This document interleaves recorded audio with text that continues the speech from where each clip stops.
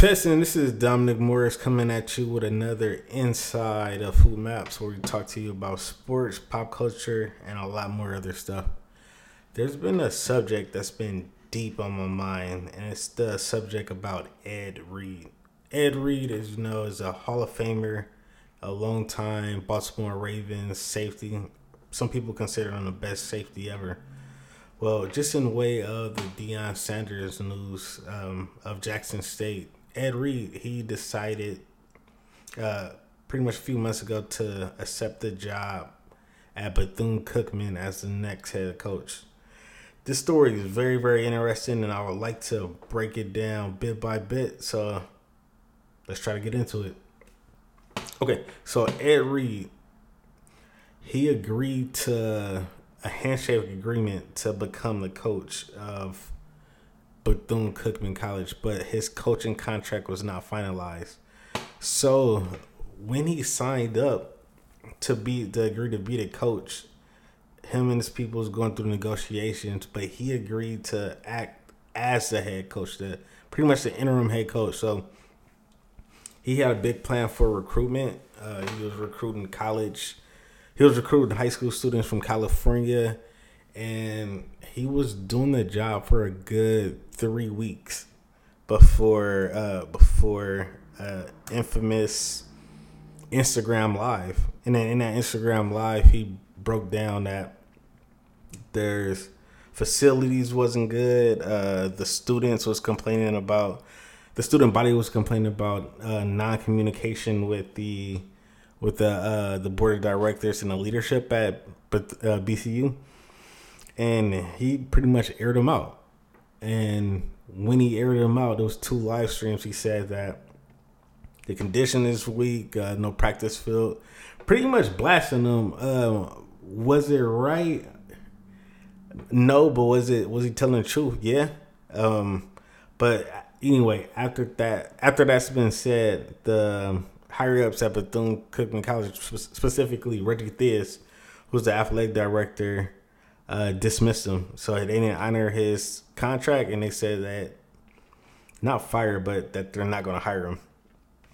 And that caused a big storm media-wise, like big think pieces on Twitter, big all pretty much the major news outlets. They're kind of picking sides. A lot of people said that Ed Reed was emotional, and if you air out your employer before you get the job, you should get fired. But then there was a lot of people saying that, man, look at Ed Reed's character. Look at his passion. Let's talk about what he's talking about, but not how he's saying it. And I got to take the latter approach, because if you think about it, like Ed Reed, through the history of his playing career and his professional career, you never heard anything bad about him. You never heard anything about like emotional outbursts and stuff. So for him to be that riled up, he's really crusading for something. So I think what's going on is he exposing a dark secret that's within HBCUs. And that dark secret is how a lot of administrators within HBCUs are misappropriating funds.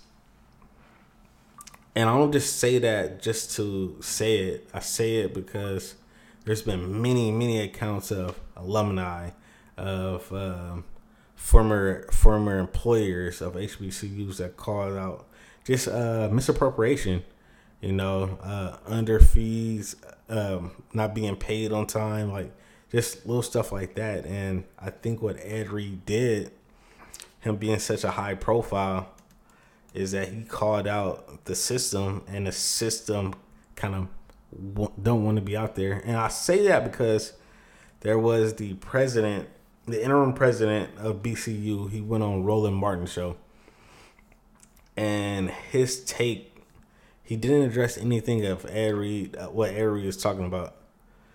He was just saying that, the attitude, the cursing, the music, and he was just saying that his attitude was in our place. But when he was trying to address the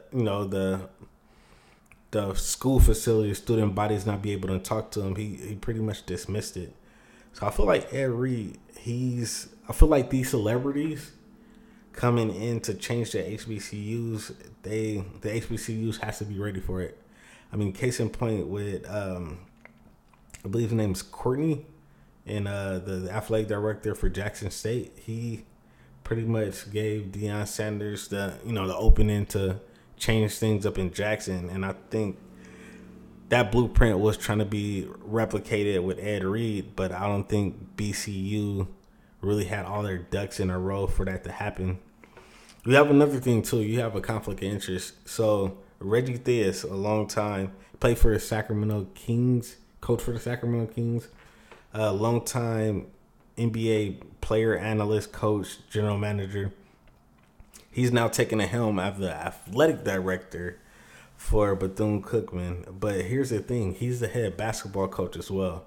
So I feel like if Ed Reed is coming into the mix, I feel like that might have caused friction with Reggie Theus, because he's a kind of celebrity on his own right, but you have a higher profile guy, respectively, in the sport of football that's going to come in with his own ideas.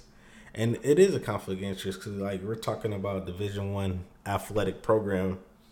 It should have enough resources, or at least bandwidth, to have athletic director and a head coach so they can focus on their expertise. Or if it is a tool, you have to be open enough to kind of work with all the sports programs so that could thrive and still focus on being a basketball coach. But I think that's a big issue right there. The athletic director / head basketball coach as in one role. And then the fact that the board of trustees and the student body are in friction. So it's been reported a couple months ago that the student body president has not had any contact with the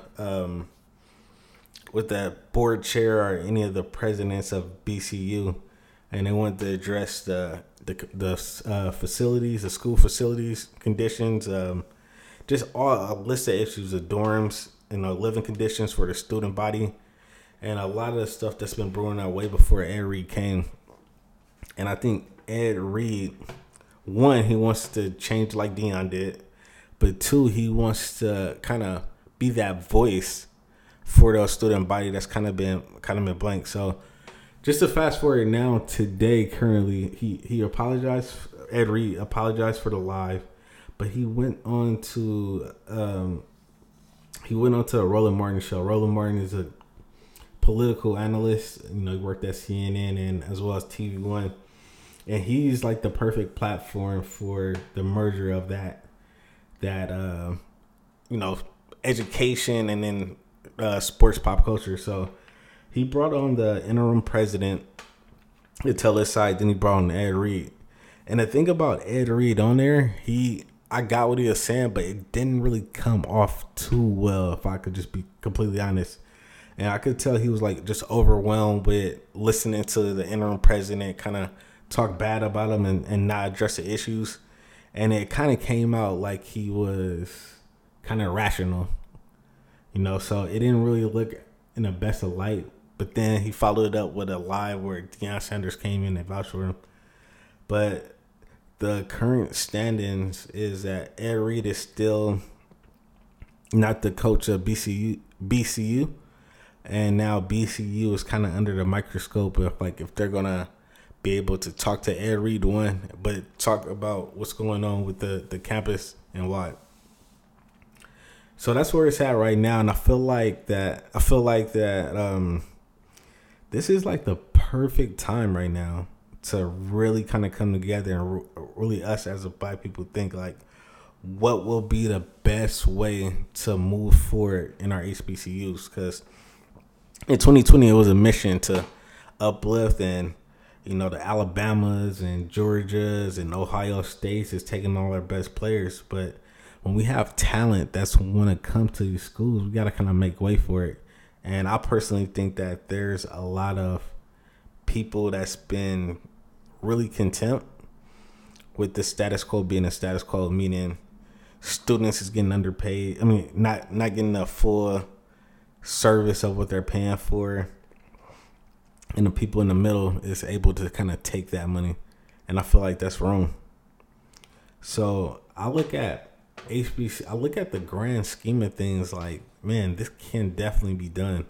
I feel like professionals, whether they're in the sport of football, basketball, who's in the front office, I feel like if we really want to make a change, those professionals going to have to replace the professionals that's currently in these athletic director roles at these HBCUs. And then the board of trustees and people like that need to be replaced by thorough entrepreneurs that's looking to make change. I mean, and that's the only way we're going to have to go about change is we're going to have a real commitment to making a change. I remember Deion Sanders said something that was very, it was very like, it stuck out to me. He was on a 60-minute interview and he said, I'm just waiting for, a billionaire, millionaire to come and say what you want. Meaning like, hey, like, man, Deion Sanders, he got that vision, I believe. But he just need a backer, a financial backer to say, hey, i.e. T-Boo Pickens in Arkansas and, I'm sorry, what is he, Oklahoma with Jerry Jones, Arkansas, Phil Knight, Oregon, to the guy from Under Armour, University of Maryland, where they say, hey, this is my school, this is what I back, here's $100 million endowment, and make it happen. Then and only then will change happen. In the meantime, you'll have people, trying to get what they can with what they got, and that leads to the departure, I think, of why Deion ultimately left, because he feel like this was a change that wasn't going to be long enough for one of my sons to go through their senior year, and two, they don't know if it's going to actually change in this whole time of him wanting to coach. So I mean, it's a systemic problem. If you want to look at the beginning of HBCUs, from where they are now, athletic wise, you had the height in the 1950s and 60s, and actually, you want to talk about football, that's more of like the 70s, 80s. But you want to talk about like baseball, 40s, 50s, and then basketball.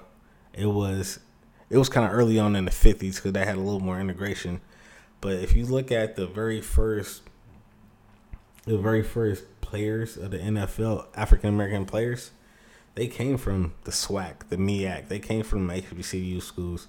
And if you look at some of the greatest players in NFL history, they hail from HBCUs. You look at Walter Payton, Jackson State. You look at Jerry Rice, Mississippi Valley, Terrell Owens, Michael Strahan. You look at some of the first, Doug Williams, first back quarterback, Grambling.